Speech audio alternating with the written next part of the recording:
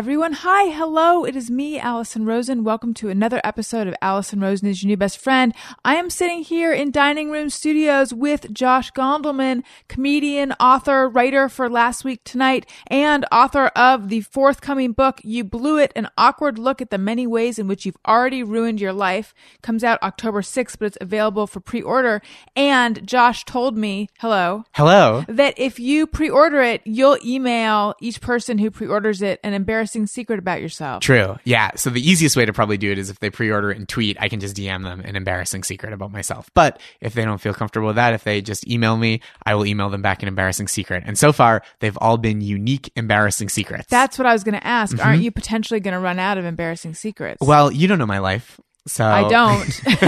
But that's I'm hoping to find out. Yes. So I think I have plenty. And the embarrassments range from the minor of like, I hate this thing that everyone says is good and I feel ashamed.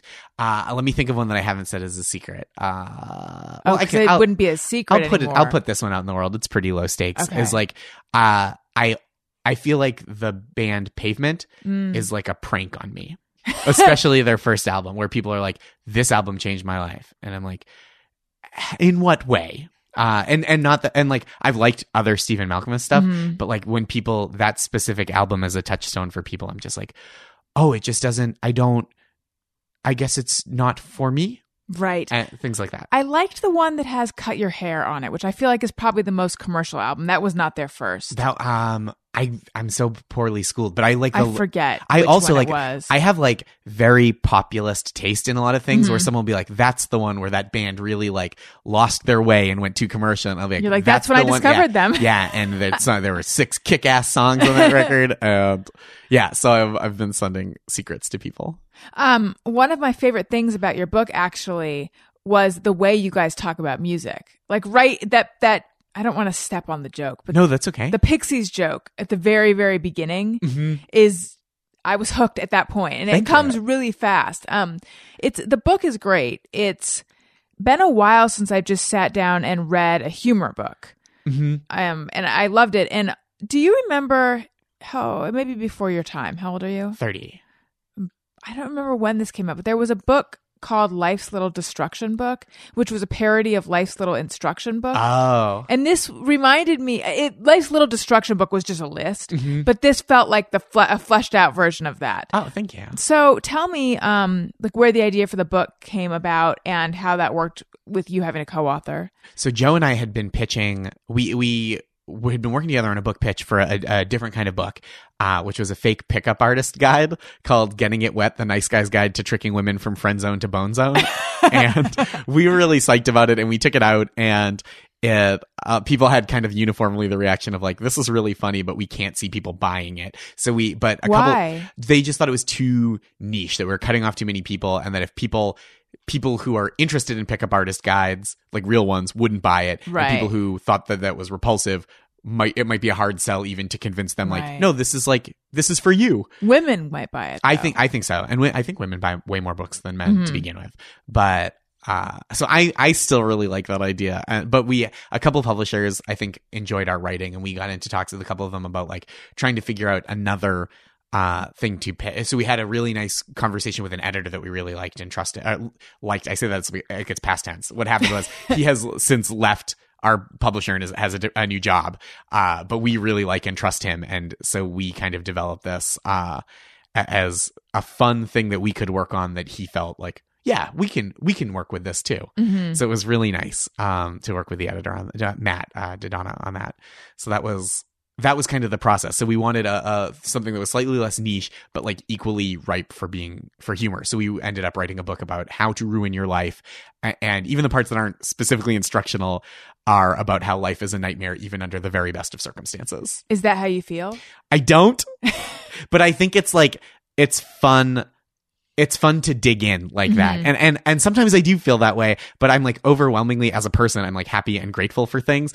But there are still those moments. I feel like all the thoughts we've expressed in the book are thoughts that I've had, but they're not like how I think 24/7. They're just like things that pop up during the day, and then you file away as like, ooh, this is like a thought that a monster has, and then you write it in a book. I think that my audience in particular will like the book because I have the segment Just Mirror Everyone, which we'll do later on, where people write in with things they think or do, and they wonder, is it just me or everyone? And there's so many Just Mirror Everyone type situations presented in the book. Basically, I feel like the statement the book makes is, every second of the day is an opportunity for awkwardness and weird feelings. Yeah. And there's a way that even things that are innocuous or good, positive things can be ruined at a moment's notice by something that you thought was nothing, or something that another person thought was nothing. And I think that that's like the fragility of our social constructs. That sounds so lofty, but like the idea of someone, you liking someone's Facebook picture from 4 years ago. And then you have to move to a new city, right? Yes. Yeah. You have to delete your Facebook account, rebuild it from the ground up, like Donald Trump filing for bankruptcy, just like rebuild. Well, I liked the point you made. It's funny. There's like some genuine earnest points tucked in there, but about the fragility of adult friendships versus the friendships you make when you're a kid. Yeah. I think adult friendships are like far more fragile, and especially with people because when you're a child, the only thing that would end a friendship is like some dumb kid thing that would happen, maybe, or like they move away. Right. But in New York or any city or town, when you're a grown up, when your friend gets a new job or enters into a new relationship, that like changes, or has a child, and that changes everything. And it's like, I thought we were best friends. It's like, well, now I'm married to my best friend, and then I get this kid who I like better than that. So yeah, when I left New York, so I was really good friends with this woman in New York who used to come on my show a lot. And when I was traveling back and forth between New York and California, she said something about she didn't think she knew we probably weren't going to keep in touch when I moved. And this was news to me. And she's like, I know that our friendship is very location based. And I was like, that's not true. But for some reason, the fact that because she would call me when I'd come to New York, and I'd be like, I don't talk on the phone. This is weird. Yeah. But for some reason, the fact that she said that almost gave me permission to not keep in touch, even though she meant it as a lament. I still feel guilty about it. I understand exactly what you mean. There are friends, that are based on like, we do this thing together. This is a thing we do at this time. And then there are the other friendships that are like better far away. Like people that it's better to miss them. Like people that you have great phone conversations with, or like great email correspondences with. And then you see them and either they're like too much fun. They're like, hey, we're going out till 3. And it's like, nah, we're not. You're going, you might, I'm not. Right. I'll be sleeping in your car while you're partying. Or people that it's just like, I think this happens with internet dating a lot, but there are some people, I think probably in your regular life maybe, that have this too, where you just have this dynamic of like, oh, everything on paper is so good. And then when you hang out, it's like, I guess we don't have that much to talk about now. Yes. We've covered it. And the dynamic is not fun in person. Right. Well, I think that's the pitfall of what is good on paper, or of meeting people based on the kind of stuff that you put online, is that in the old days of, I don't know how many years ago now, not that many, but before all of that, the reason you would end up hanging out with someone is because you had a bond with them, or, there was chemistry because it was tested in real life. And now it's all just like trying to see if you can have that sort of, and I'm talking about even just platonic friendships, to see if you have that connection when you both, on paper you should. Absolutely. Back in the old days, it's like the on paper came later or never. Yes, probably never. You just, because there wasn't like a record of everything you've ever said or thought that was available at a moment's notice from a device in your pocket. Yeah. Like I can, there are people, most people I know, I could go on my phone right now and look up all the thoughts they've expressed publicly, which is most thoughts now for like the last 4 years. Yeah. And it's all right there. And in a way, I sound like a grandma at this point, but in a way, the thinking that we should be friends because we are similar on paper is kind of a narcissistic enterprise anyway, because you're just like, oh, you're so much like me. Yeah. I would like to hang out with that. So the thing that I have found in life is I online dated briefly, but I have a lot of friends that I know from like their writing on the internet and their work on the internet. And I think that is almost a better litmus test. Like, I think Twitter is better than OkCupid because on Twitter, you see people when they want to be seen, but also you get those slips of like, I'm at the airport. God damn it. I wish this Sbarro was a salad, was a just salad or something. And you get those like little things that people wouldn't put in there. Right. It's not their best self and it's not their 100% self, but it is like, it's closer to human. Right. And right. I like that.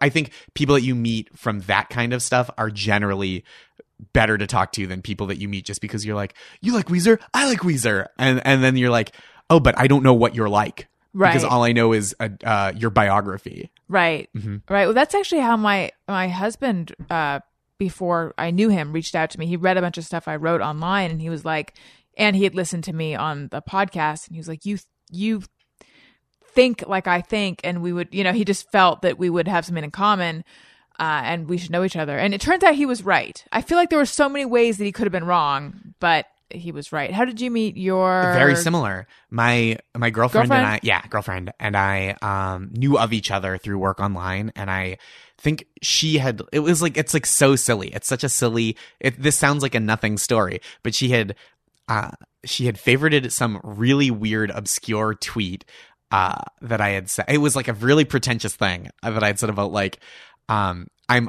people always assume I would love Portnoy's Complaint by Philip Roth, and I'm always offended. Like when I read it, I was very offended that people thought that would be a book that like really resonated with me. And not that it's not well written, but I was like, I'm that guy? So I tweeted that and she favored it and I DM'd her. We like knew of each other and I was just like, I'm glad that makes sense to people. Mm-hmm. And that was about it. Maybe she replied.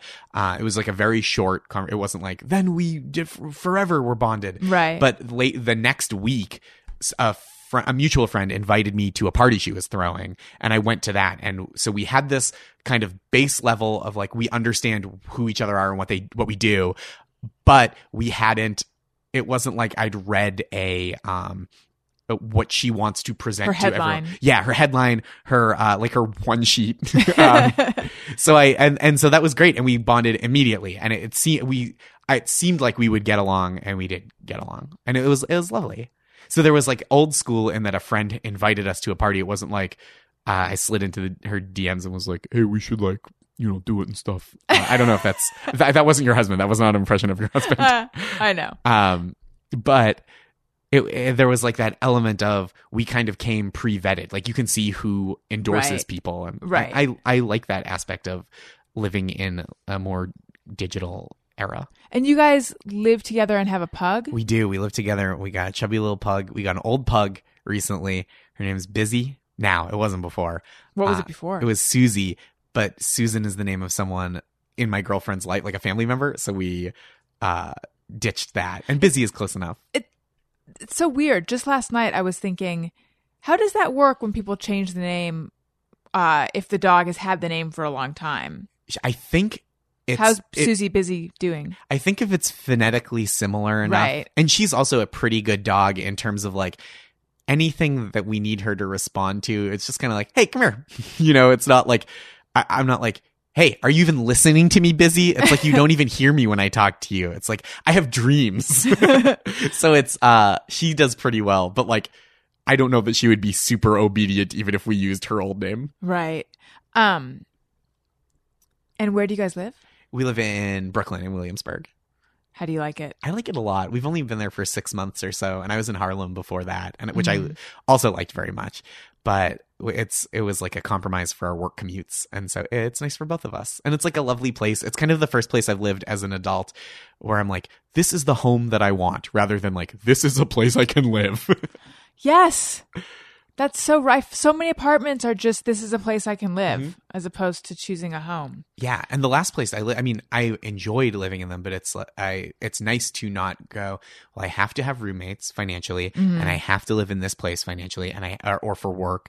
And it's nice to go, we have choices and we will exercise those choices and make the life that we want. Well, you mentioning roommates brings me to something I wanted to ask you. There's hilarious story in the book that involves the band Cake. Oh yeah, is that you or your roommate? No, that's Joe. Okay, that's so funny. I can give you the outline. I don't want to like tell his tale too much, but Joe in college moved in with some friends, and they had been so psyched to live together, and they had a celebratory first night where they all drank and got really drunk, and Joe was like, I'm going to go change the music. There were big speakers that were in his room, and he had been playing music from his room out into the common area. So he was way in the book, the way he describes it is he thought, oh snap, or he announced, oh snap. Yeah. It's just very like that drunk thought of like, this is the important thing to do right now. Like, guys, I got this. And so he went into his room, turned on the new album by the band Cake, which I forget what album it was at the time.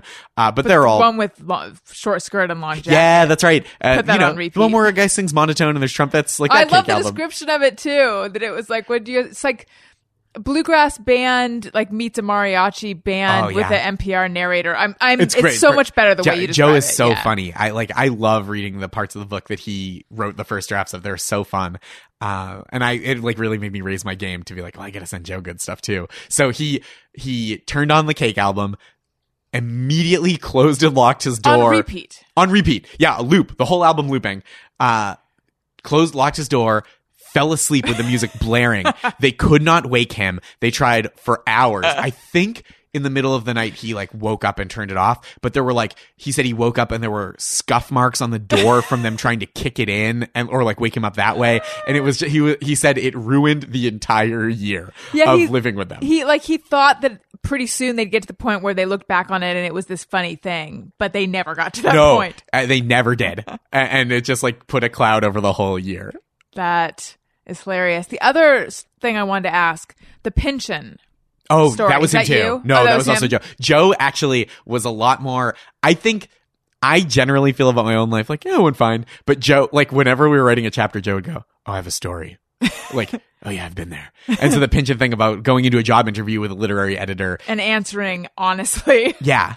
Which I usually have pretty good luck with. But I think that's like that's one of those things that they tell you, right? Is like, be yourself.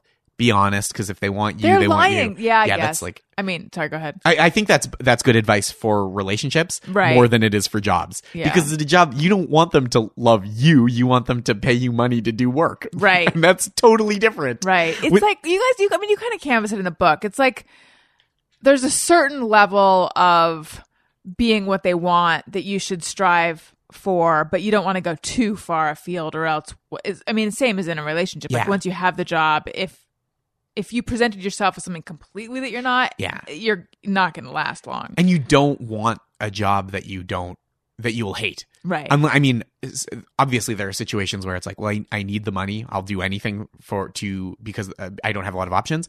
Totally fair. But like if you were interviewing at 3 places and you just like lie your pants off at one of the interviews, and then you get this job that you had to lie to get because you're wrong for it and you don't have the skills and you will hate it, then you just found yourself in a situation that's terrible and you did it to yourself. Right. Yeah. When I first moved to New York, I went there without a job, which a lot of people thought was a stupid idea, but I don't know, it's hard to find a job across country when you're at that point in your life. It's very hard. That's one of those pieces of advice that I think is like scared advice of like, make sure you have a job. And it's like, well, how does anyone ever go anywhere then? Right. No, I think that kind of stuff only, I guess the people who studied consultant or econ in college and they get consulting jobs or they get recruited or something. But otherwise, I think it's like much further along in your career when all of a sudden some job that really wants you opens up or, finds you across the country and then they'll move you out and that kind of stuff. But so I went there without a job. And I was freelance writing, but it definitely took me longer to find my footing. Eventually I was hired by Time Out New York. But before that I would look at Media Bistro, Media Bistro. Of course.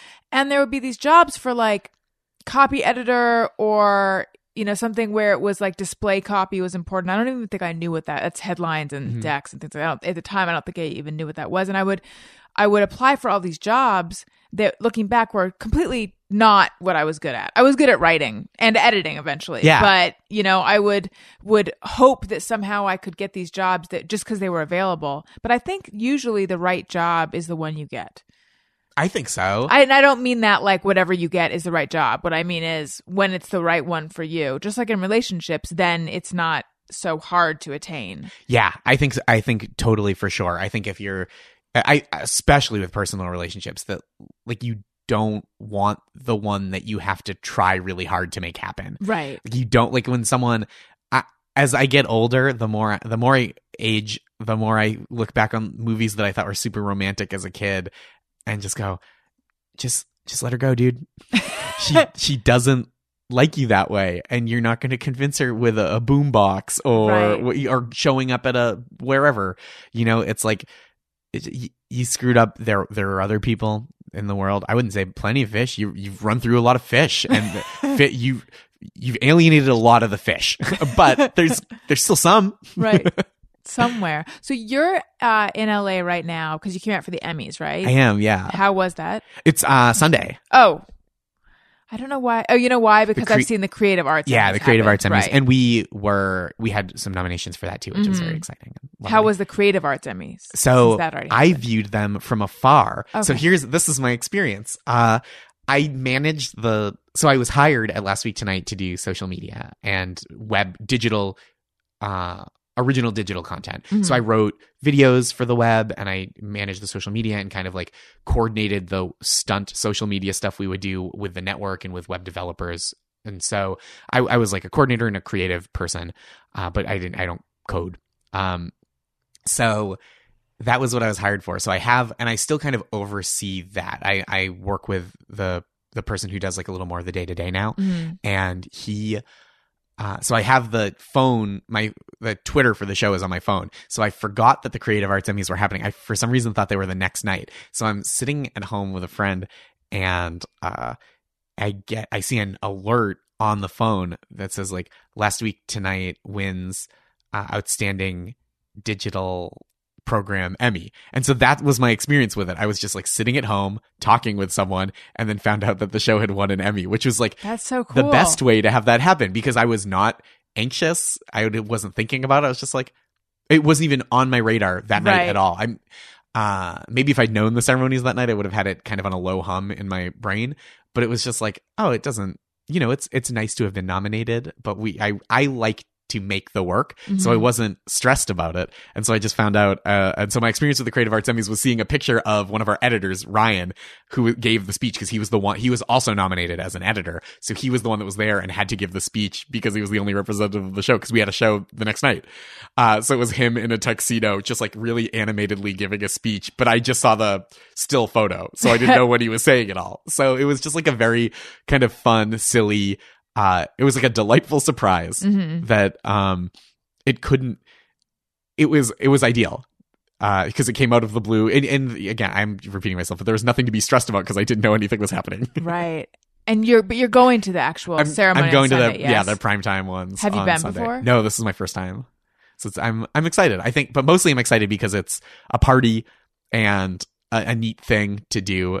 That it seems like it'll be an interesting experience, and I get to hang out with my coworkers who I like very much, and meet fun people. Mm-hmm. And so like the award stuff is like, well, it's nice that people like the show, but my biggest pride is like doing something that working on something that I feel really proud of my input in and what I hope to make. Mm-hmm. How did you start working there?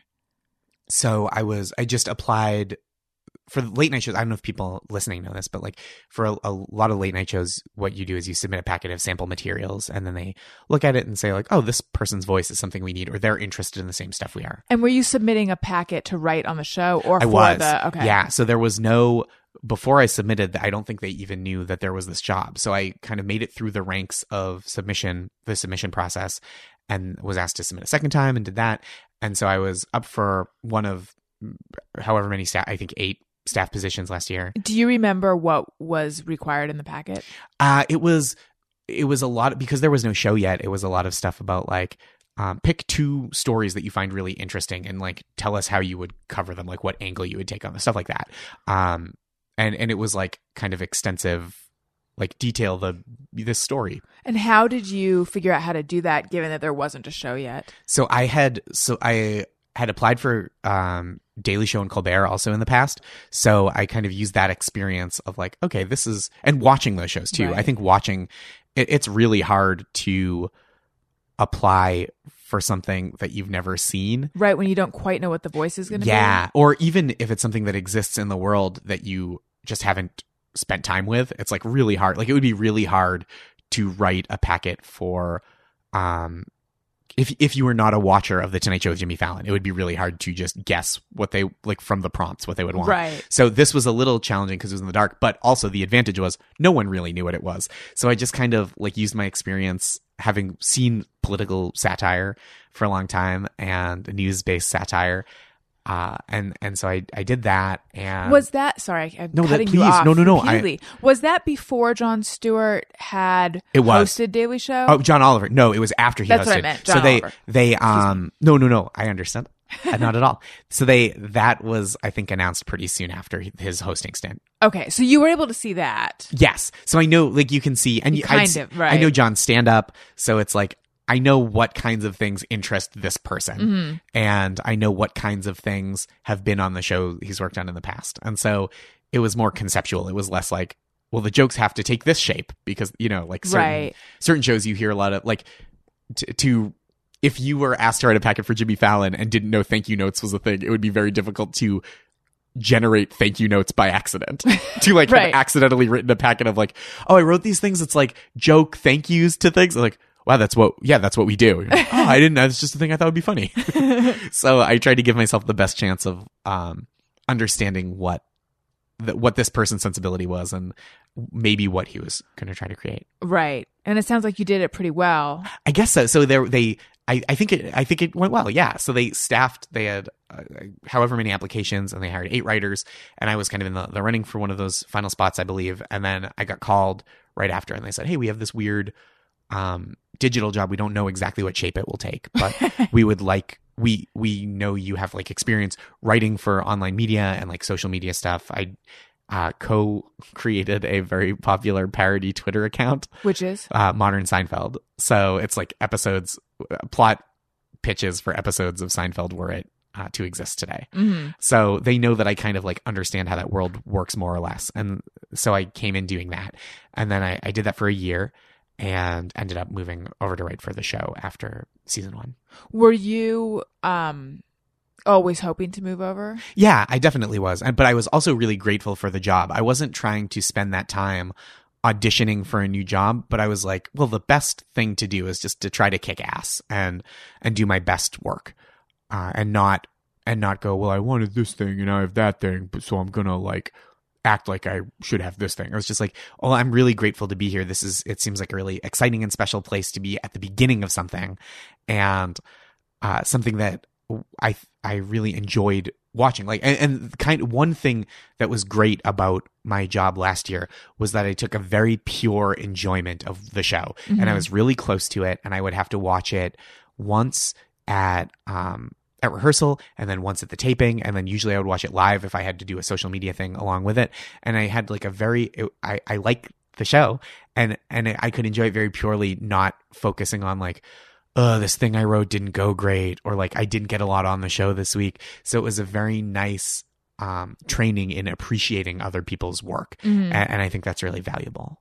How closely do you work with John Oliver? We have little meetings with him every day, and if you're working on a longer piece, you'll have like more extensive meetings where you talk about the shape of it and what they want from it. He and our executive producer Tim Carvel, and so it's nice. I mean, they're very hands on. Which is enormously important. I don't think the rest of us could make that show without John and Tim's input and guidance, and like tremendously funny, right? They're both so like, I love their senses of humor as well. Mm-hmm. So it's like, it's great to work for people that I will say it's great for me to work for people that I really admire and enjoy their work as much as like they're not just bosses, but they're like comedians that I love. You're from Boston? From originally? Boston, yeah. And You went to college at Brandeis, so just outside Boston. And then you moved to New York after that? I stayed in Boston for a few years. I taught preschool for 4 years. Oh, wow. Yeah. Is that what you thought you wanted to do? Teach no, preschool? It was not. What happened was, the reason that happened was that was always my side job. So when summers, I was like an assistant at a daycare program, a summer daycare program, or some camps. Mm-hmm. I taught elementary school Spanish for 2 years while I was in college. And I was kind of just looking at like jobs, like capital J, the biopic of Steve Jobs. No, I was looking at like, which takes a beat. Oh no, the book takes a beating in your book.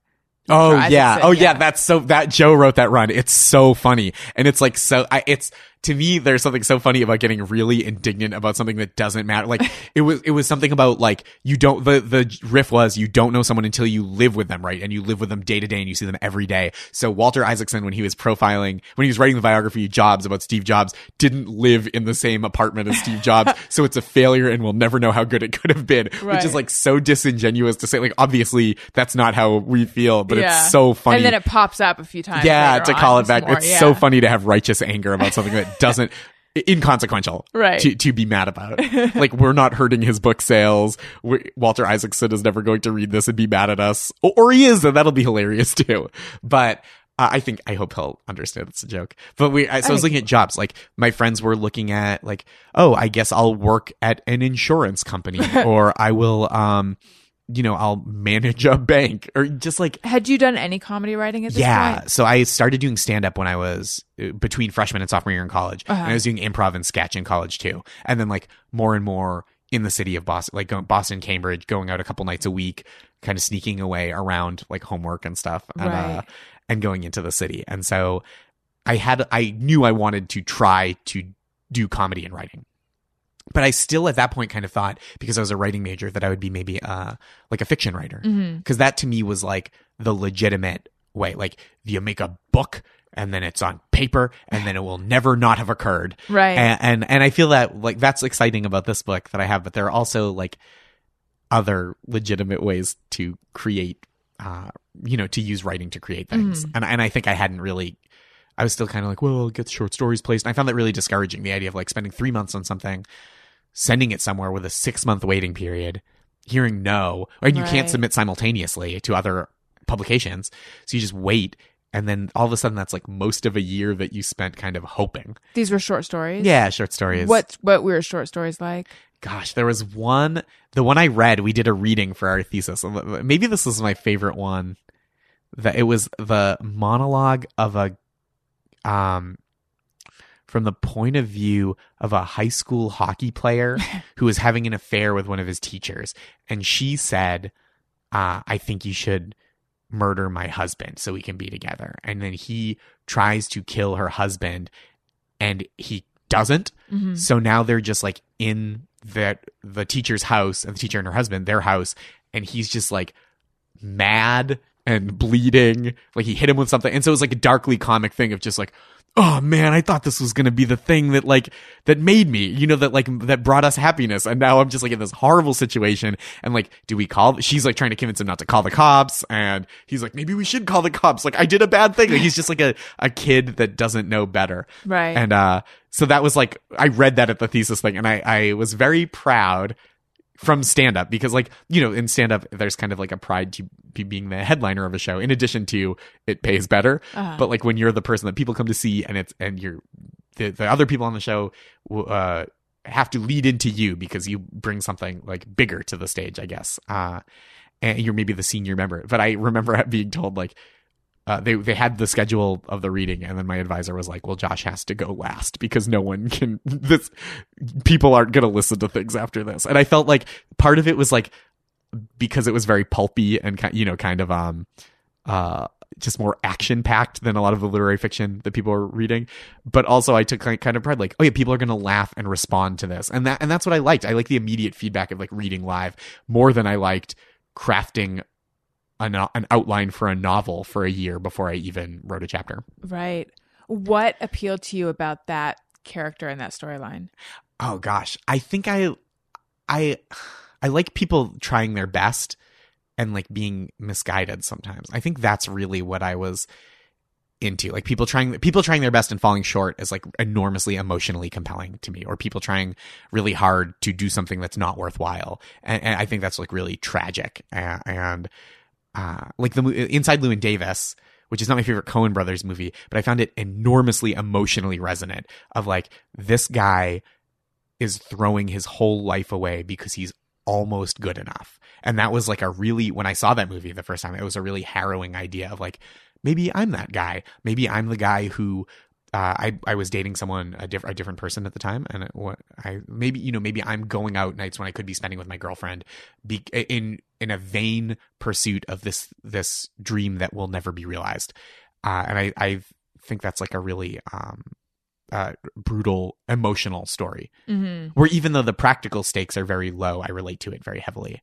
Right. What are your parents like? My parents are wonderful. I love them both very much. They're both recently retired. My dad worked in construction. He was a glazer for like 40 years. So he did glass storefronts and things of that nature. And my mom was in education, which is how I got. So I've just been rambling. No, that's what you're supposed to do. Not rambling. Talking. Great. I'm talking. So my mom was, when I was applying to these jobs, just like, I don't know, I'll work at a company that delivers things to restaurants, and I'll be the one that decides what gets delivered where. And like, instead of that, my mom was like, well, you've always just like taught, why don't you take one community college education class and then you'll be certified as a teacher because you'll have the hours, classroom hours already, retroactively, and you can just be like a head teacher and you'll do that. You know, you like doing that. I was like, yeah, that was a good idea. And this was, wow, your voice was all over the place at that time. Yeah, it was just very, puberty, late onset puberty. I was 22. And this was while you were submitting short stories as well? Yeah, kind of the same period. And so here's like kind of the thing about my parents that's so lovely and supportive of like my weird, kind of long winding career and like unconventional career, is that like maybe a year or two after I graduated college, my dad said to me, he's like, you always talk about writing and like you always want to read these things. I think you're doing a lot of comedy, which is good, and I see that that's improving and like you're improving at it. But if this is the thing you want to do, you should do this thing. And you always talk about like submitting things to literary journals. So he like gave me, I think it was like $40. He gave me $40 and was like, go get those, like take this money and do that thing that you always say you're doing. Like I know, like, and I could have afforded it, but it was kind of that thing of like, this is the money for that. Go do that. And like, because this that's is the money for submitting? For like buying literary journals and finding the ones that are a good fit that you think your work would be well placed in.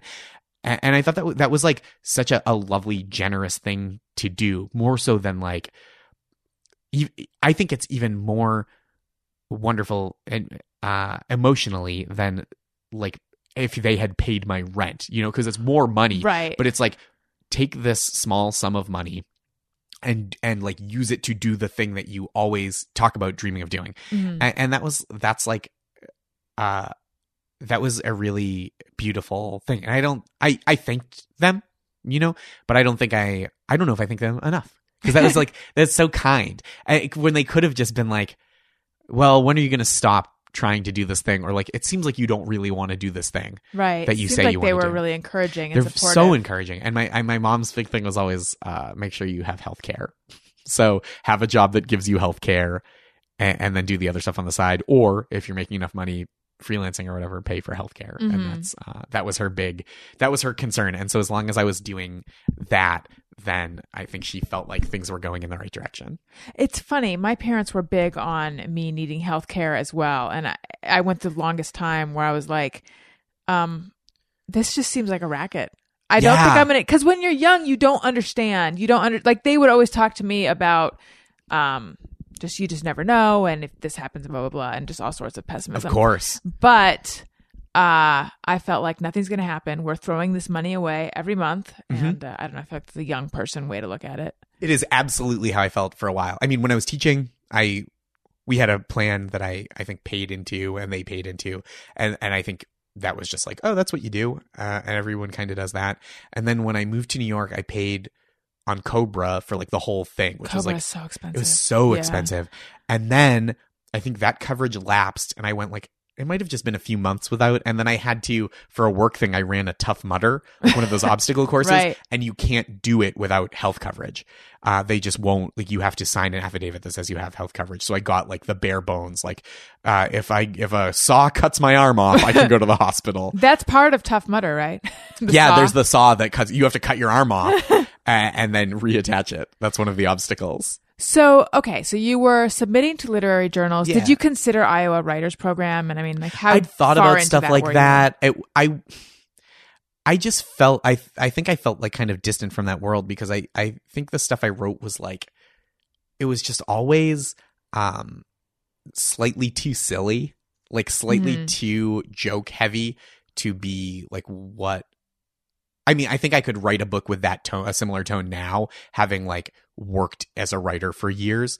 But then I think it would have been a tough sell for me, like with my skill set at that point, to convince people like, yeah, this is like really like what I do is I write things that are funny with like an emotional center. But I think it was just too far on the funny side for it to be like literary. Right. And Right. I remember my advisor one time, there was a story I'd written for my thesis where a kid's uncle marries his mother, like a guy who's like in his 20s, kind of like shambling around. His father passes away and his uncle marries his mother and like thinks it's like kind of a hoot. It's like starts calling his nephew son Hamlet, stepson Hamlet. I was going to say, very as like, Hamlet-y. yeah, so that's what he said. He calls him Hamlet and like he thinks it's like the funniest thing, and the kid is like, you're the worst asshole. And so there was this, and they were just so in love. Like they were so in love after the death of the father and the mother and the uncle. And there was a line in the where the parents come downstairs, like this kid made dinner. He like lives at home still. He's like 25, but like does the domestic tasks at home because they're so grieving and in love. And they come downstairs and they had clearly just like had sex. And the kid goes, God, Mom, you smell like dick. And my advisor was like, that's too much. And I was like, I don't think it is. And like, I was like, that's like, that guy would say that. It was my belief. Right. So it was just always, and he was great. I mean, that might have been good advice that he gave, and he gave lots of great advice, but I think I just pulled slightly too hard, and that I found that my voice was maybe not exactly right for that stuff. So you taught while also submitting, and then doing stand-up too. And like doing a lot of stand-up. yeah. At what point did you stop teaching? When I moved to New York. I still tutored. That was like my side job, because I was never going to take pride in being the guy that's like, I'm just a writer and a comedian. And they're like, well, you like live on a mattress on the roof of a CVS. I was like, yeah, but like I'm a comic, you know? Right. So I had kind of stopped doing literary fiction at that point, and I moved to New York. I started dating someone who lived in New York, and I would visit her and then try to like do comedy around that. And then I was like, oh, I've accomplished most of the things in Boston that I would like to accomplish. And the bigger goals are things that are so hard to achieve from outside of New York or Los Angeles. Like writing for a show, it's so hard to get that process started when you're in a different city where the people that make those decisions don't see you or know that you exist. So I moved in 2011, and I kept. I had a tutoring job where I moved from the Boston office to the New York office, and then I like ramped up my freelance writing. So I was doing more magazine type stuff. Like, Mathnasium? No, I love the name though. What was it? It was called Inspirica. It was like kind of a boutique company. It's New York, Boston, Philly, and they were great. They were super flexible with my crazy schedule also. So I was doing that and started writing. I wrote for a lot of women's magazines. I still do on the side. What ones? I've written a bunch for The Cut, the New York Magazine fashion blog. I wrote a lot I've done a bunch of stuff for Elle Digital, a bunch of stuff for Cosmo in print, Women's Health in print. I think I'm forgetting one or two, but it's like, that's kind of my beat, as being like the dude, probably I would say the straight guy who will kind of do these weird experiential things. That's a good beat to have. It's pretty fun. Do you know Tony Raimondo? No. Okay, he wrote for Sassy I think it was Sassy, and then no, maybe not Sassy, maybe just Jane. Do you remember Jane magazine? Mm-hmm. But he was that guy. Yeah, it's pretty fun. And then he went on to, I think now he works for like WWE magazine, if they have a magazine or something. Like he went in some other direction. But yeah, he was my favorite Tony Raimondo stories were like ones on that beat. It's really fun. I mean, I went to a Fashion Week event last week and wrote a first time at Fashion Week thing, and I reviewed the show. And how was it? It was I've never been. fascinating. The runway part was 10 minutes long. And I was like, oh, this will be like an hour of people kind of walking. It was 10 Think minutes. of it like a show. Yeah, that's what I thought of it as, and that's what they call it. You know, it's a show. And so you get in there and you file in a little late, and I was like, fashionably late. That's where that comes from.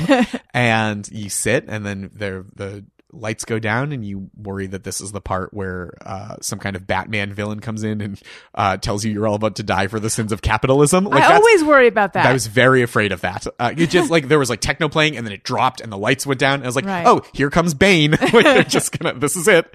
And then the music comes back up, and the lighting changes, and they walk, and then it's over, and you go back out into the night, and you're like, I just saw some clothes I will never see in the wild.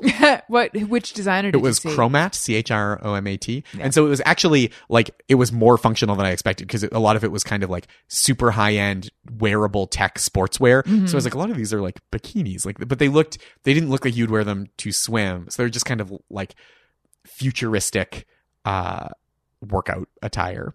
Right. And like futuristic tennis dresses and stuff like that. And who'd you write? And you wrote about it? And I wrote that for Al, for their digital side. Gotcha. Yeah, it was I bet really we fun. know a lot of the same people, which is a conversation to have off Yeah, mic. let's talk about that after. Yeah, because I've written for some of those places too. But you also have written for New Yorker and McSweeney's. Yeah, so that's kind of where like my slightly literary ambition comes back of like, oh, the New Yorker is a place that runs literary humor, whatever that means. And so I feel like that's more of a slot, and I wish I'd thought to start doing that more. Why? Actually, here we'll tie this together with the thing you just said.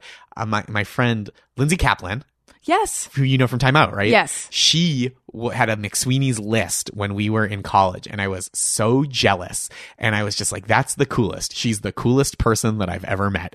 And I submitted a couple things in college, and then got discouraged and stopped, and then kind of restarted a few years later when I was on the door of moving to New York, and because I was like, well, I gotta start doing things. And so that was the way I kind of channeled that impulse to like sit down and write something and like generate an idea and see it through to the end, because I'm like really into fast feedback. Like, is it good? Great. Is it bad? Tell me, and then I'll stop.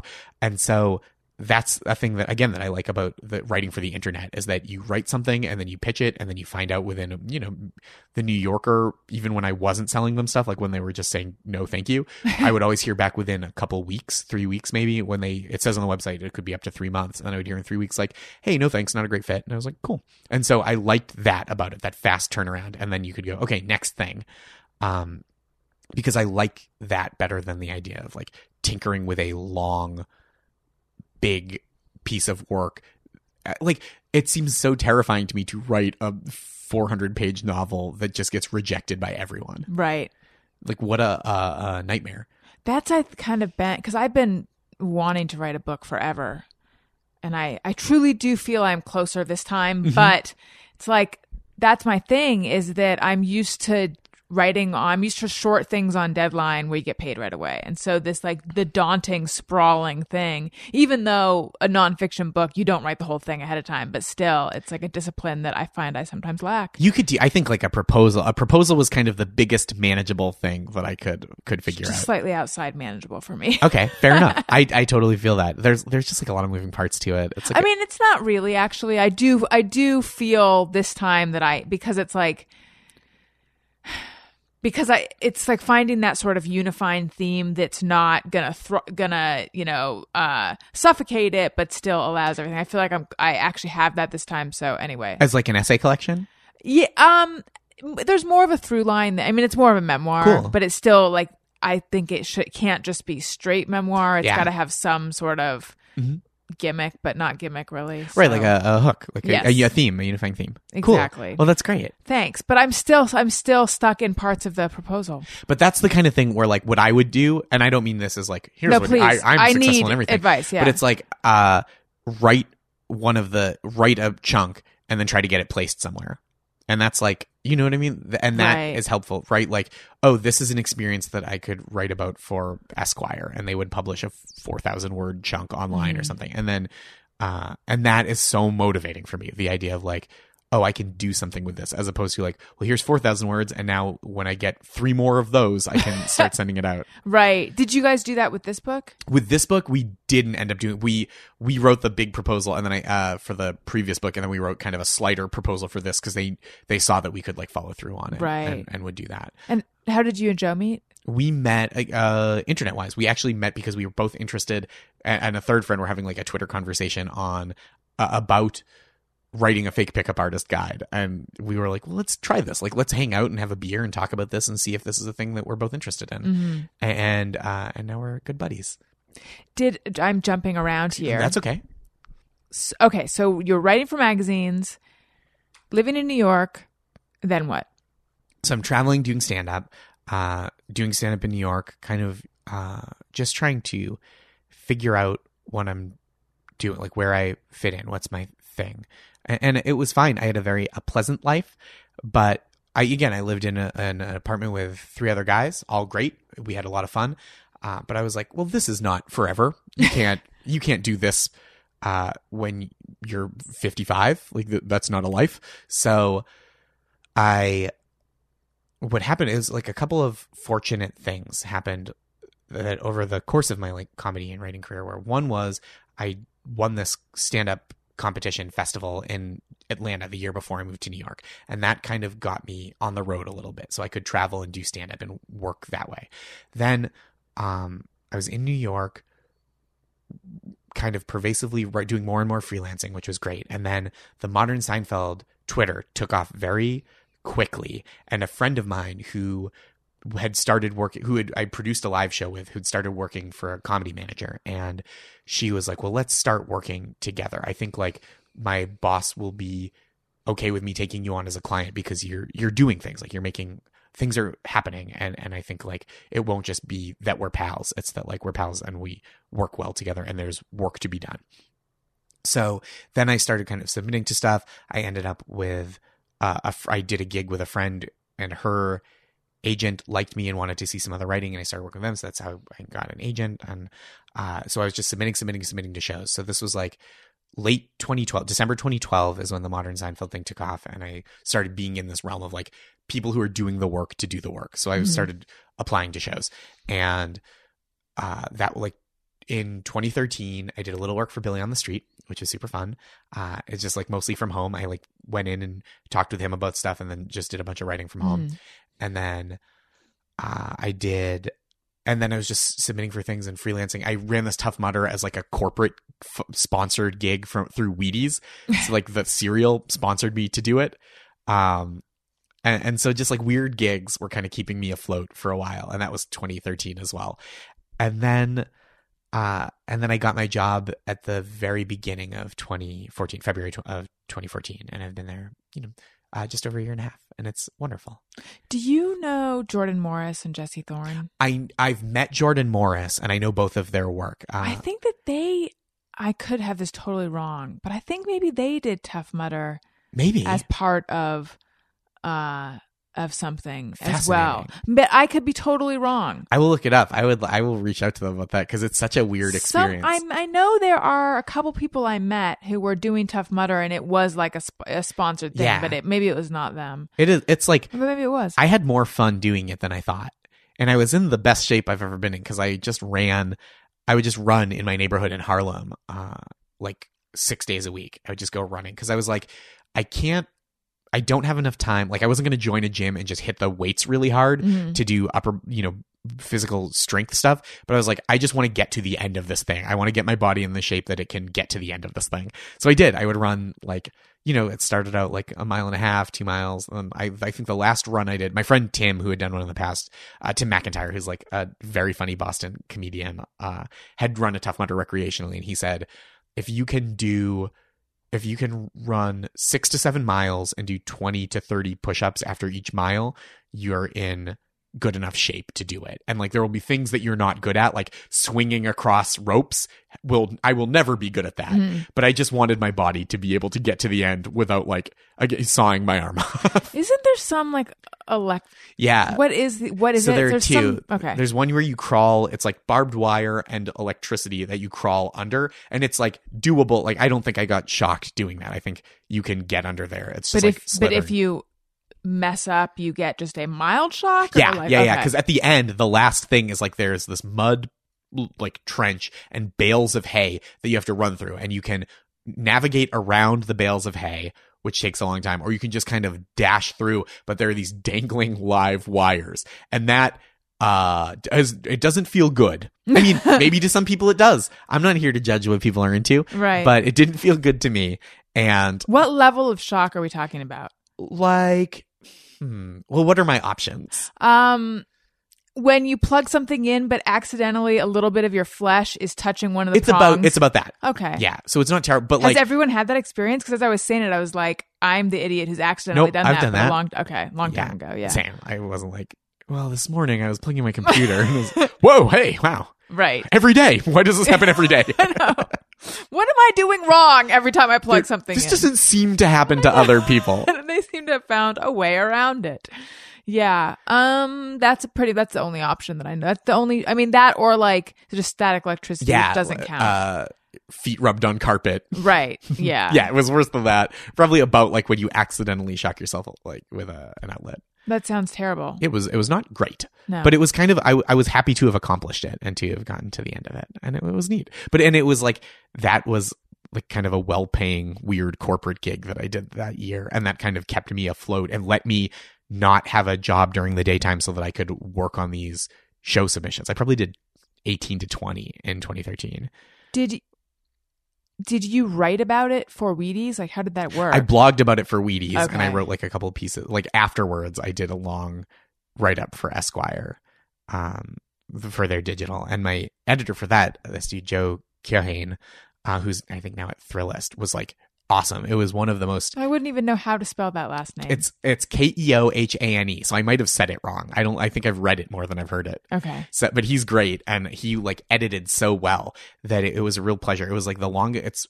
Until the book, it was probably the longest thing I ever had published, and it started at like 5,000 words and then ballooned up to like 6,100 and then shrunk back down to 4,500. And it went in their tablet publication, and then later went fully on just the website. And it was... It looked really great. There were a lot of photos from the company that they let us use, and it was really cool. I was happy for the experience. Do you have a favorite thing you've written? Gosh, that's a great question. Man, I really need to think about this. Oh, one of the things that I like the best was I wrote this piece in late 2013. So late 2013, which was when I saw Inside Llewyn Davis, it just felt like a bummer, was kind of things seemed like they were going to happen and then didn't happen and then eventually did. But when I was in the period of not happening, do you ever feel like, oh, this means it will never happen? Yeah. Yeah. Sure, yes. So I was there. I had booked a late night set on a TV show, and then I got bumped because my set was too dark. And allegedly, which I don't do especially grim comedy. Right. I'm a pretty upbeat fella. Do you not say what show it was? I can say. It was W. Kamau Bell's show. Okay. And it was like a network decision to bump me. So it wasn't like anyone at the people at the show were very lovely about it and kind about when it happened. And then the show was canceled before like we could figure out some other way for me to be involved. Right. So that was a bummer. And so that was like really disheartening. I was like, oh, this little thing is going to happen, and it will, even if it doesn't change my life, it will signify that more is possible. And then it was like, nope, it's not even the thing that I thought was not more is not possible. And then I wrote this piece that I pitched to the New Yorker, and they had, I think initially they had preliminarily accepted it, and then it kind of got squashed late in the game because there were some concerns about the darkness of it, because I was in like a kind of an unhappy dark place. Were you? Well, this was point? really dark. This Okay.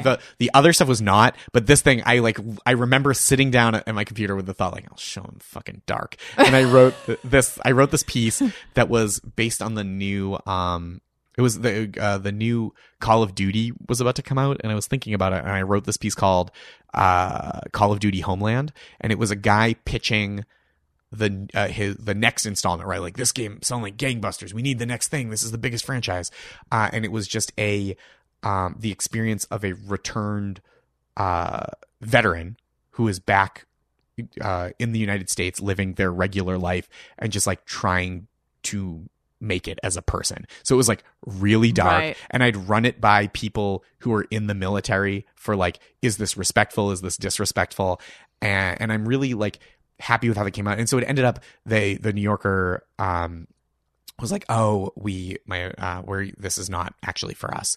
And I was just like, oh no, nothing's ever happening. Nothing will ever happen, because that's how I extrapolate. Mm-hmm. And I ended up sending it to McSweeney's, and they were the guy. I was like, I know this is really dark, but like, I'm really proud of how it came out. And so I feel proud of like how I stuck with it and like believed in it. And I mean, like my dad sent it to a friend of his who had served in Vietnam, and and that like really hurt me. He was like, oh yeah, my buddy says that he thinks that guys who have served would like, that they would feel like this represents them well, and this is like a good thing in the world. And I was like, good, that's what I want. I'm not like trying to make fun of post-traumatic stress disorder. Right. I'm trying to like, it's the satire about the brutality of these games and how that you don't see the fallout. And so I felt really happy about that. And McSweeney's ran it. Yeah. And they were really cool. We actually tried it a couple different ways as like copy on the box of the game, and like it just ended up that the original thing of like guy pitching it, which is like, kind of a formula that's been done before, guy pitches thing in room, written as monologue. Mm-hmm. But it was kind of the way it made the most sense and moved the best. I'm going to have to go find it. Thank you. I hope you enjoy it. Thank you. Let's take some questions that came in over Twitter. Please.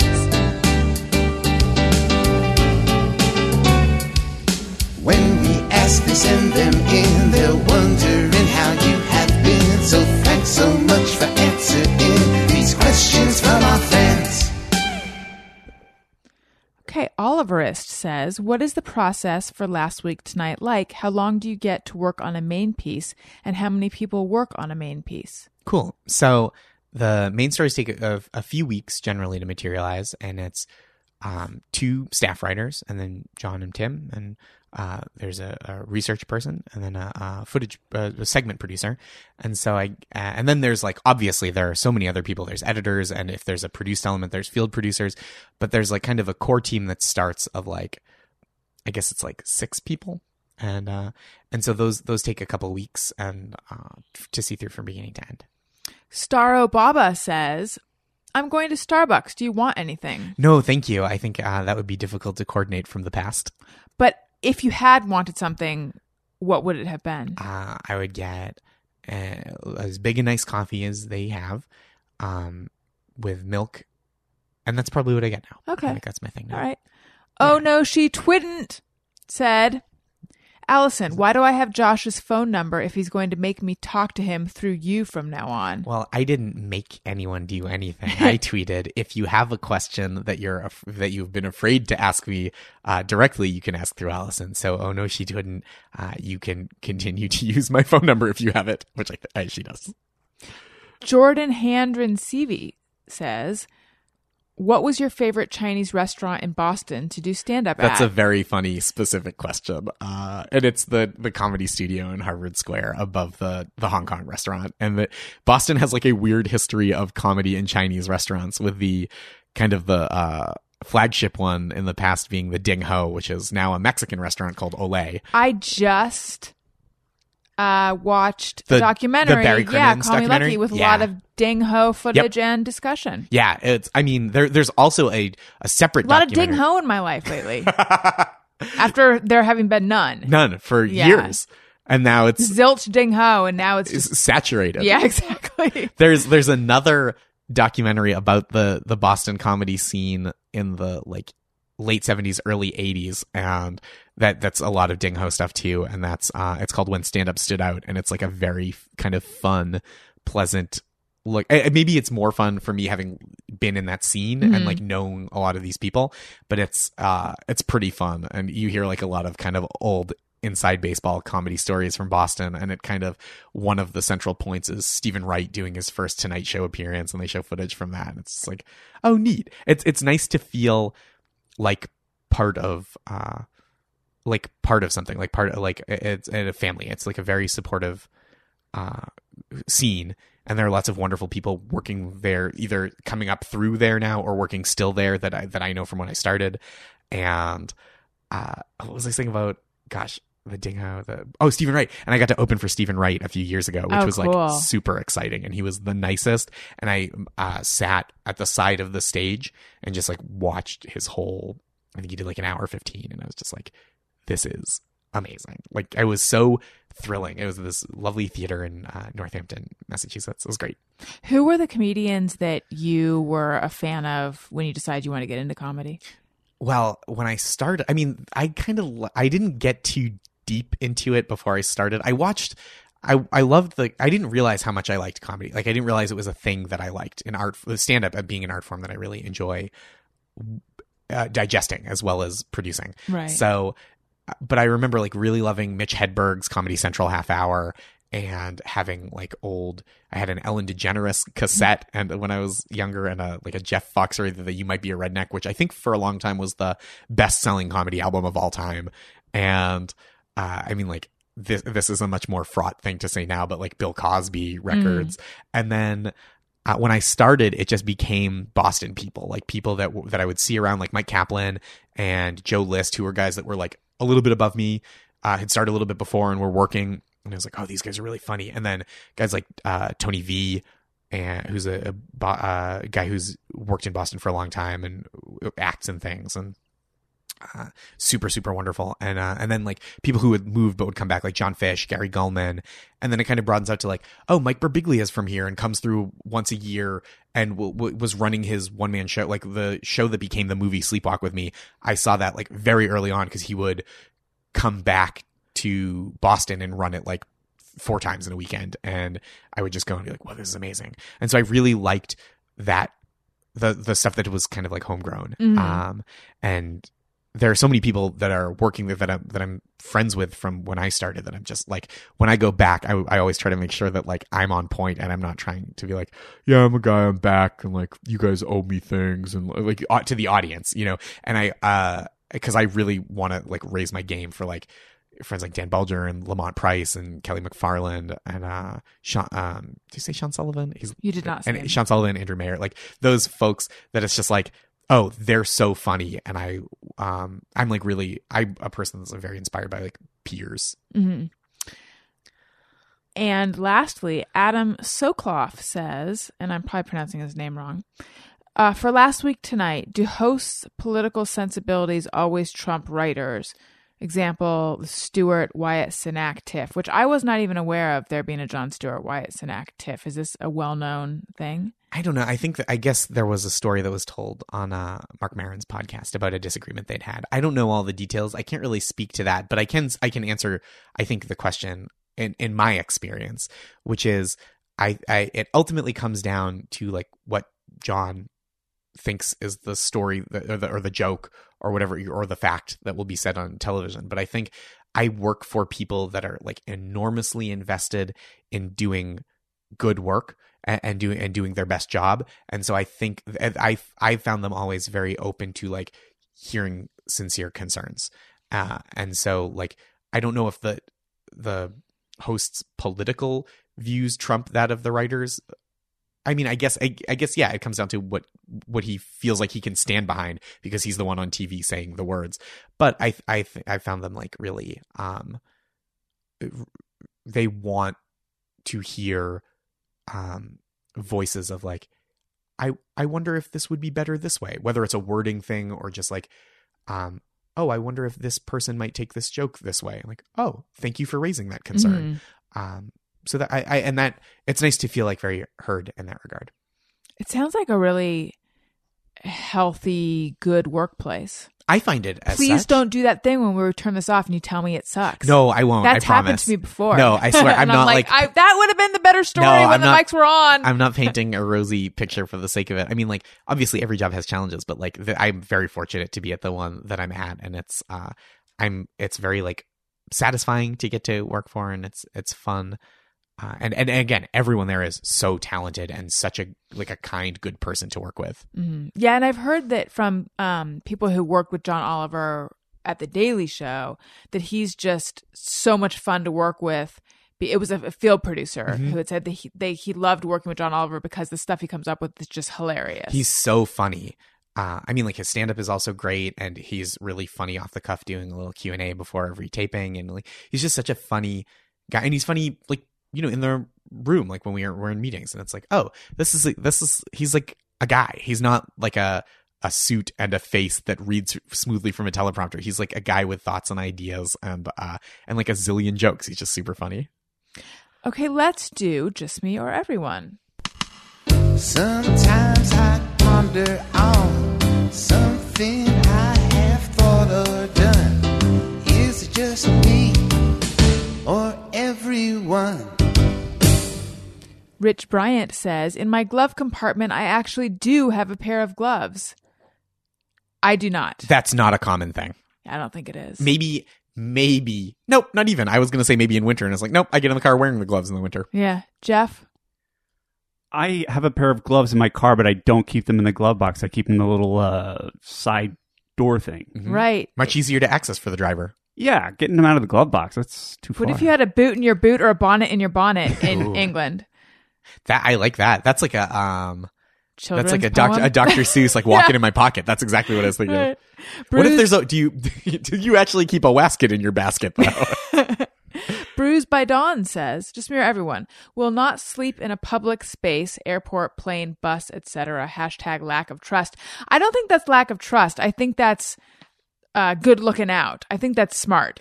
My sister and I were in Europe many years ago, and I got some kind of flu where I swear to God, the main symptom was fatigue. I could not stay awake, and we were on the metro, which is their public transportation, and I would just want to doze off. And she kept shaking me awake, being like, you can't sleep on public transportation. You can't sleep on public transportation. And the only sweet vindication I have, which actually this makes me an evil person, was that then she and her friend who we were meeting up with came down with whatever I had, and they wanted to sleep everywhere. And I have pictures of us all hanging out in the hotel room, because at this point I was fine and they were just passed out asleep. Of course, it was safe there. Anyway, the point being, I don't think anyone should sleep on public transportation. I especially not if you're alone. I think that's like a very reasonable fear. But I think if you're with a buddy or travel partner, that's like totally fine to doze off if there's someone watching over you. Actually, I need to recant part of my statement. I think sleeping on a plane is fine. Definitely on a plane, but that's not public transportation. Right. But I would more sooner sleep on a plane than in an airport. Yes. Right. Yeah. Because in an airport, you have to watch all your bags and everything. There's just more that seems that could happen to you. I don't. Definitely. And no more one people. could really. I'm sure someone will prove me wrong, but no one can really mess with you on an airplane. I mean, everyone's. Well, right, and no one. I mean, like I've never heard of someone being mugged on an airplane while they were asleep. Yeah.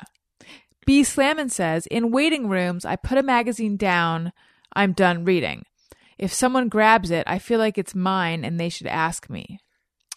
Ooh, I understand that feeling. Yes. I do. I don't know if I have it exactly the same, but like I will say that is not out of bounds. You? Right. I get that. I don't have that specific one, but I just had a memory when I was young, going to the public library, which is a dated reference. I mean, I'm sure some people still do it. No, it was a children's library, and I brought these note cards and a bunch of markers, and I was gonna do my art at the children's. I don't know what I was doing. I was just doodling or whatever at the children's library. And I was sitting there at a desk, and then I remember this girl and like her younger brother came up, and she was like, "Here, draw." And she started handing him cards and markers, thinking they were public cards and public markers. But I didn't say anything. But I thought, no, I brought those. You know what I would think? This is exactly your story. I would also have let that. I would just be like, okay, well, maybe they're public now. Right. I don't know the rules. But if I put a magazine down in front of me in a waiting room, and someone takes it, I wouldn't go like, that's mine, they should have asked. But I would go, if they were nice, they would have asked. Yes. That's what I would think. I would go, because I would ask. Hey, are you done with that? Especially if they saw me put it down. Right. Yeah. And so that's not it. I wouldn't go, it's mine. It's not about like belonging, but it's about like, well, come on. We live in society. Like, Right. Yeah, it is weird. You don't really want to pick up a magazine when it's still warm. No.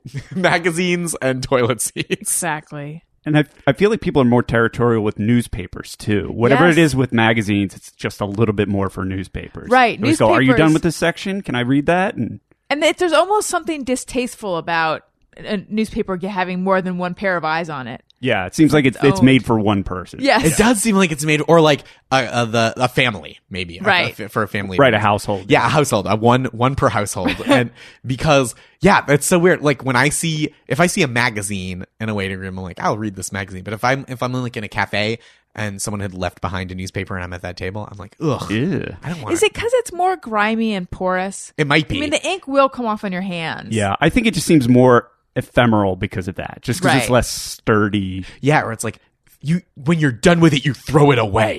Get it out of my sight. This works for one day only, and Yeah. that's it. Right. Right. Unless you're trying to trick someone that you kidnap them at a certain time. Exactly. Get rid of it. James Leroy Wilson says, I pick my nose, always privately, but never was told the less gross option when the situation in the nose is suboptimal. Does everyone just pick their nose? I would say yes. I think so. I don't even understand the question. Is he saying that you shouldn't pick your nose, I think he's saying, or just do it privately? no, he's saying, just me or everyone, I pick my nose. And nobody ever told me, like, people, it seems like he's been shamed for that, but has not been given an alternative. Right. Yeah. Yeah, because that's the thing. Like, kids are really into picking their noses. So I think that's the thing that parents do where they say, like, because kids just want to do it all the time Yeah. and in public. Right. So, I think it rubs off that it's a bad thing. But yeah, what else are you But supposed I to do? actually, I relate to that. So that is my question and his question. Does everyone just do it? Because I will admit, I've always had sort of a secret shame about it. Especially, Same. okay, this is disgusting, but I'm married, so who cares? Especially if it's been like a real long day. For example, if you've been at a festival or something. I'm not talking about Bumbershoot. These are South by Southwest memories. Oh, yeah. It's been a real long day. And so finally you're alone with yourself at the end of the day. And it's like, you got to make up for lost time. Yeah. And this is super disgusting, and I'm sure everyone can relate because this I have to think happens to everyone. If you're in a particularly like dusty kind of environment, Sure. then it's like, oh wow, new colors. Yeah. And it's horrible. And then what else do you can't use you can't blow it out. No, you can't. But But I think growing up, I always figured less disgusting people did blow it out. I feel like they must have very powerful, efficient noses. Right. I think as long as you wash your hands, that's like the thing. It's like making sure your hands are clean. Because otherwise it's like, yeah, what do you do? I remember somebody telling me when I was a kid that it was okay to pick your nose, but you were supposed to put a Kleenex over your finger. Was I it don't think Orthodox that would Jewish work. wedding night? But what would happen if you just didn't? Right. Didn't ever deal with it. Right, like if you That went is the out of most your way to disgusting, not actually. pick your nose that's for a month. way grosser. That's so gross. But would it just build up until your nose was closed, or would they get big and then? I think Fall they would out. just start falling out. Oh, that's super Yeah, you don't gross. want that. It's That's funny mega how gross. that's the most disgusting thing of all of it. Just an untended nose. Yeah. Yeah, totally. Just the nose gone feral. Well, what do people do if they've broken all their fingers? Maybe they have someone to attend for them, or they have a device. A little nose valet. bamboo stick. Right. A nose valet. Yeah, that's great. I'm sure someone in a Wes Anderson movie has had one. Bruised by Dawn also says, even if I'm planning to spend all day working in the yard, I'll shower and shave before heading to Home Depot for supplies.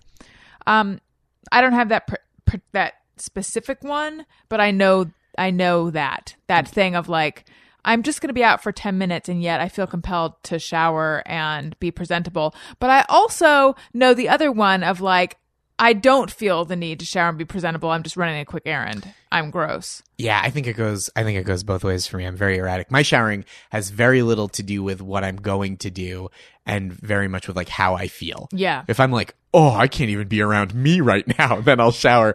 And I shower most days. That's not the only time I shower. But if I'm like, I didn't shower yet today and I have to go out and get coffee before I come home and do some stuff, like, that's fine. Totally fine. And I feel like it has it can have a chicken or the egg effect after a while, where for me, the only times that I really don't shave is if I'm super tired or if I'm super sick. And then if I just say, oh, you know what, I'm just going to take it easy today, I'm not going to shave, then not shaven makes me feel lousy. Yes. It's like, yeah, it gets turned around. Right. I shower way more when I'm sick. Oh, really? Yeah, it makes me feel so much better, just like the warm water. So I'll shower maybe twice in a day if I'm feeling. Because you feel like you've accomplished something. Yep, Yeah. it's like the one thing you can do for yourself, and like it feels physically a little better, and you're like, well, check that off my to-do list. Bathed, gross body, so I'm presentable for humans. It is weird though. Like if I'm not feeling well and putting off showering, even though I know I'm going to feel better, the more I put it off, the more I put it off. If that makes sense. Oh yeah, I think yeah. That's kind of what you're saying. Once you get over a certain hump at time of the day, you just say, well, now I'm just rolling it over to tomorrow. Right. I do a lot of afternoon showers on my days off because I work a weird schedule. So I'm off Mondays and Tuesdays. So like I'll get up and walk the dog and hang out. It'll be super gross and sweaty out, and I won't necessarily want to shower. It won't make sense to shower before I leave the house, or maybe I'll be under the illusion that I'll go to the gym later, and so I'll be preserving that illusion by not showering already. And then like I have to go out for shows or like meet my girlfriend somewhere, and so I'll shower at like 6 p.m., which is weird. I always feel like I'm getting ready to go out and solve a crime. Yeah, I had a really weird shower schedule. So I recorded a podcast yesterday, so I showered before the podcast. And then I went to the gym last night, and I normally go in the morning, but I went last night. So I came home and I showered, and I was like, this is shower number 2 today. But then today I showered before this podcast because I did the treadmill for half an hour, but realistically I did not break a sweat. Okay. I've mastered... No, the treadmill, excuse me, the bike, where you can, like, I can go really slow. I can basically accomplish a lot of like tweeting while I'm on the bike and stuff. And that shower, I was like, this is an unnecessary shower because I showered last night and all I did was sleep, but still I couldn't bring myself to not take that shower. I don't know why. It's just at that point I'm like, this is not even. I say most of my showers are like that. I'm not really washing off anything. It's more just it's like to make myself feel awake reset, or clean. like a psychological reset. Like because the other thing about it is after you shower, you put on clean clothes, and then I'm like, well, I got to do something now. Like I went from basketball shorts and a t-shirt that I could wear around the neighborhood if I had to do something to like, well, I showered, so I'll put on jeans and a button down, and like, all right, well, the day has started. It's dark out, but the day has begun. Right. Here's this one doesn't flummox me as much, but I know that I used to spend time thinking, how do people deal with this? If you're a person who likes to have coffee first thing in the morning, and likes to wake up that way, as opposed to waking up by taking a shower and getting dressed and everything, but you're in a hotel that doesn't have any coffee, and someone in your party is like, we can just run out and get coffee in the morning. Well, do you shower and everything before you go out and get coffee? Or do you just go out, gross, get coffee, come back and shower? It just seems like a lot of work. Mm-hmm.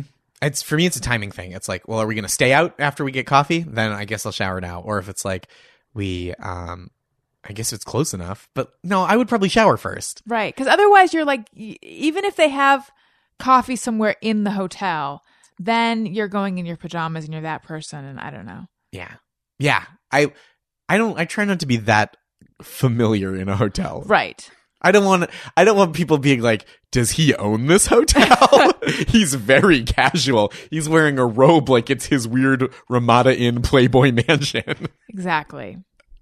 Did you know that a Ramada is a real thing? It's like an overhang or something. I didn't know that. My husband lived in an apartment with roommates where they had a Ramada. And I was like, that is not a thing. And he tried to explain to me multiple times what it was. He referred to it as if it's just a thing that everyone knows.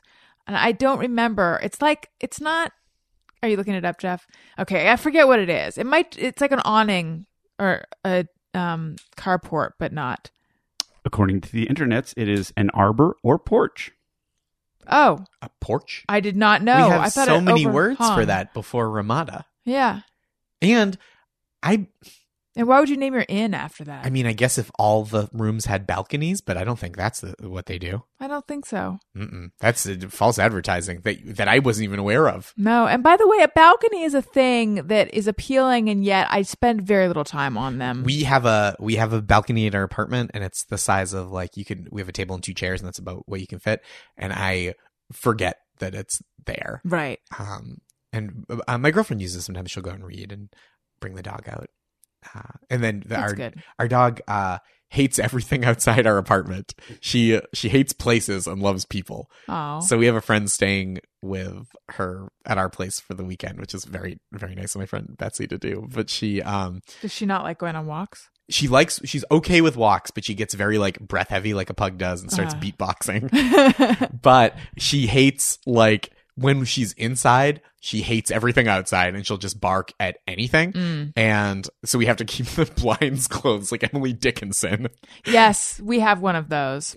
We have an Emily Dickinson. And then she also doesn't travel well. So like if we have to go somewhere, it's like a real ordeal of like Xanax 2 hours before we leave. And then like she has to sit on someone's lap in the car. She's so anxious. What does the Xanax do for her? It doesn't seem like much. Okay. Yeah, because one time we gave Wendy Benadryl for traveling because the vet was like, you could give her Benadryl or Xanax, and we bought Benadryl, and it didn't even take the edge off of anything. I was like, this is not affecting her at all. That's Busy is very much like that. Okay. I mean, maybe it made it better, but like it's so hard to figure out what the control group is for this experiment. But she's still like, even with drugs, she's like very antsy. I was thinking maybe she'd just go to sleep like right away. I was hoping. Yeah. But she can. My dog is so neurotic that her anxiety fights right through the Xanax, which that's how when people say like, well, you nurse are Jewish, is your dog Jewish? Now I have to say yes. She's like more anxious than drugs can cure. Do you know what the story with her was? Like why she was we got her from just a person, and she had lived with elderly people who went into assisted living. Oh. And then she was handed off to like a friend of the family who had to find a home for her. Do you think she misses her old owners? Do you think she's even aware of it? That's the thing you're breaking my heart. I know. Sorry. This podcast no, that's okay. But the thing with dogs and animals is that they live in the moment. Mm-hmm. So it's so upsetting to us, this idea of rehoming or some new people coming and taking the animal. But I wonder to them, do they even, like they must acclimate so fast to new people. That being said, my husband was just traveling for work and I swear Wendy missed him. I think that our dog likes routine. So like moving was hard because it was like new people, new apartment, new times of day that things happen. And then like if one of us is away, the routine changes a little bit. Right. But I think she lives in the moment. She's like happy. She's like, I got food. I got some couches to choose between. I've got traffic to yell at. I'm a happy pug, right? An anxious happy pug. And Nick says, I know I don't own the street, but can't stand when someone I don't know constantly parallel parks in front of my house. Yes. Oh, it you're depends. Like that? It depends. Here, no, because it's LA and I feel like it's just sort of, it's and also because we're not in a house that we own. Mm-hmm. But I could see where like where my parents live, it's sleepier and there's more options. And I know that they'll begin to be like, there's not a lot going on in the suburbs where they are. So it's like, they can really focus on like, why is that car always there? Why don't they park in front of their own house? Yeah. Oh, you know what? I agree. You brought me around because my parents live in the suburbs and I think it would be intensely weird if someone parked directly in front of their house. Right. That was like, unless like the neighbors were having 5 family members over from out of town, then you're like, oh, I get it. But that would be intensely weird. But like in a city, it's right. That's who cares? Even if you have your own home, like it's all just street parking. Right. How do you feel about this, Jeff? I know that people get bent out of shape about it, and I know that in the suburbs it's generally considered rude to park in front of somebody else's house. But there's someone that I do business with in this city that he has told me not to park in front of his neighbor's house because they give him grief every time somebody parks in front of their house. And it's a place with not a lot of parking. That makes sense and if there's not a lot of parking. But they don't own it. Yeah. Yeah, and I find it annoying. The other city parking I'll bring up is coming from New England is like when you dig out a spot. Oh yeah, That's yours. Yeah, that's big in Philly too. Like Yeah. people will put lawn chairs out. Oh yeah, cones. Yeah, cones. Yep. I think in Boston they like recently made it. They like were like, don't do that, and they lost their minds. They were like, nah, I've always put out a chair. I'm gonna put out a chair this summer chair. I'm gonna put out a chair this winter. People get like there will be like every year there will be a story of like guy fights person for parking in parking spot with that, and then they're like the report for the police was like, I shoveled it, dude. Like that's the whole police report. Did you have a Boston accent at one point? I had a slight one. And it comes out when I'm watching sports or in traffic. And I'll just be like, are you kidding me? Come on now. Like, seriously, dude? Did you have to work to lose it? Yeah. Well, so the big thing was when I went to college, even though it was in Massachusetts, there were a lot of people from out of state, and I stopped saying wicked, which it comes back sometimes. I like am trying to make a more concerted effort to actually say it now because I think it's like a localism that I like. And I don't think it's wrong or bad. And and I feel like a little guilty for like kind of scrubbing away the rest of the accent. But in college, people would mercilessly make fun of me, like, it's wicked what? Who's wicked which? And it's just like, come on, man. You guys know this is where I'm from. You can't. But that got like beaten out of me. Do you feel authentic when speaking now? Because I know when I moved to New York, I continued to say horrible instead of horrible. I continued to say inline instead of online. I continued to say orange instead of orange. I say inline too. I think online doesn't make any sense, especially because online is a totally different thing now. Maybe getting online is just, yeah, it is, but maybe it's just a New York thing. I hear it in New York all the time. Yeah, in New York. But at a certain point, I was like, I could just switch. I could just say horrible and orange and online, but that felt inauthentic. Yeah, I try to like say things the way that feel right, unless there's a problem communicating. So then, speaking without your Boston accent, does it now feel normal? Yeah, and because most of it was like slight and kind of went away, and I don't get like mad or weird or embarrassed like when it happens, but it definitely like I feel it attached to like those emotions where like I am less managed about things, but it's now definitely like the way I'm talking now is like just how I talk. Right. But there are certain words that. Like there are certain words that I don't say because they're communication problems because they're so local. Like what? There was one there. It's all stuff that I didn't realize was local till like college or after, like bubbler for water fountain, bubbler. That's a New Hampshire thing too. Yeah, it's New England, and then I think Milwaukee they also say it, which is a weird pocket. But so that's one that I just like gave up because it was like, well, people are going to ask too many questions. And what was the other one? Oh, it's Cumbies. Cumberland Farms. Wait, what is that? It's like a Tedeschi 7-Eleven type little grocery store, convenience store. Cumbies. Yeah, Dunkies, Cumbies, all that. But then there's one more that I like. It's a space shot. Like a kid's such a space shot. Like he's out in space. Like his like a space cadet. Yeah, like a space cadet, but space shot specifically. And I said that to someone, and they're like, "No one's ever said that. That's not anything." And I was like, "No, people say it all the time." So I've given up like a couple little lexical items because it's just like more trouble than it's worth. And lastly, Bruised by Dawn says, just mirror everyone. When someone else changes the oil in your car, they put the new filter and drain plug bolt on way too fucking tight. This person sounds like they own a farm because they've had like, and I'm going to work out on the land all day and I don't shower. And then when I would literally never know. At no point in my life would I know what too loose or too tight for that thing to be is. And I bet Jeff might not know because he changes his own oil. I do change my own oil, but I have taken it in a couple other times. And yes, I completely agree. They put it on it's called Gorilla Tightening. Why do they do that? To show you who is strong in their arms?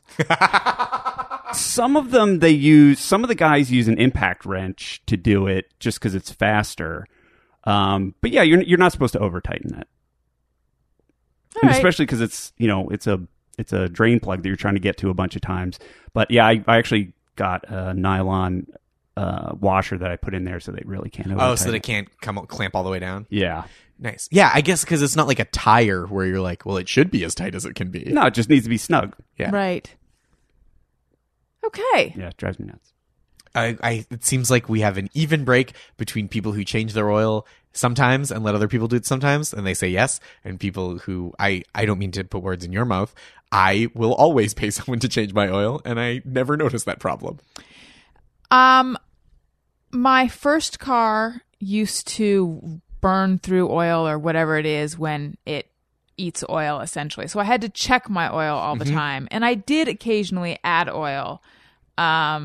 But the subsequent cars, no, that was things that other people did. And also, unless they know you're gonna tighten, be the next person to change it, they're only creating a problem for themselves in their mind. They're like, well, I did it this time. Maybe I want repeat business, so I'm gonna have to loosen, I guess is the word, not untighten. Or maybe it's some passive aggressive move against their coworkers, figuring I'm going to put this on really tight, and then he's going to come back during Bob's shift or Randy's shift. I hope Randy gets this. Yeah, Randy, work your wrists. You said you've been working out. Show me, prove it. I tighten this with a ratchet. Get at it. That's an impact wrench. An impact wrench. Josh Gondelman, it was so much fun having you on the show. What a pleasure. Thank you for having so me. much. You guys, if you're going to buy something on Amazon, which you are because they have everything, perhaps Josh's new book, click through the banner on my website, AlisonRosen.com. It doesn't cost you anything extra, but it helps out the show. Thank you for your Amazon support. Thank you for your PayPal support. PayPal links on the right side of my website. We have t-shirts. You can find those on the right side of the website. Eventually there will be a new website and that will have a store tab, and I don't know how fast that's happening. Hey, if you go to my website and it looks new, just look for the store tab. If it looks old and you're like, holy shit, when's the last time this was updated? Look for a picture of a t-shirt on the right side of the page. We have ringtones and singles and bonus episodes, and you can get those on iTunes. Perhaps this noteworthy one. Hey, go fuck yourself. Get that by searching Hey Go Fuck Yourself on your iPhone in the iTunes store. And this one, soon to be in iTunes. Search Touch the Tushy. They're also on Gumroad, GUMROAD.com/Allison Rosen. Again, that is gumroad.com/Allison Rosen. We have the song that Greg Heller made for the Al Quiz available for a pay what you want price at Gumroad.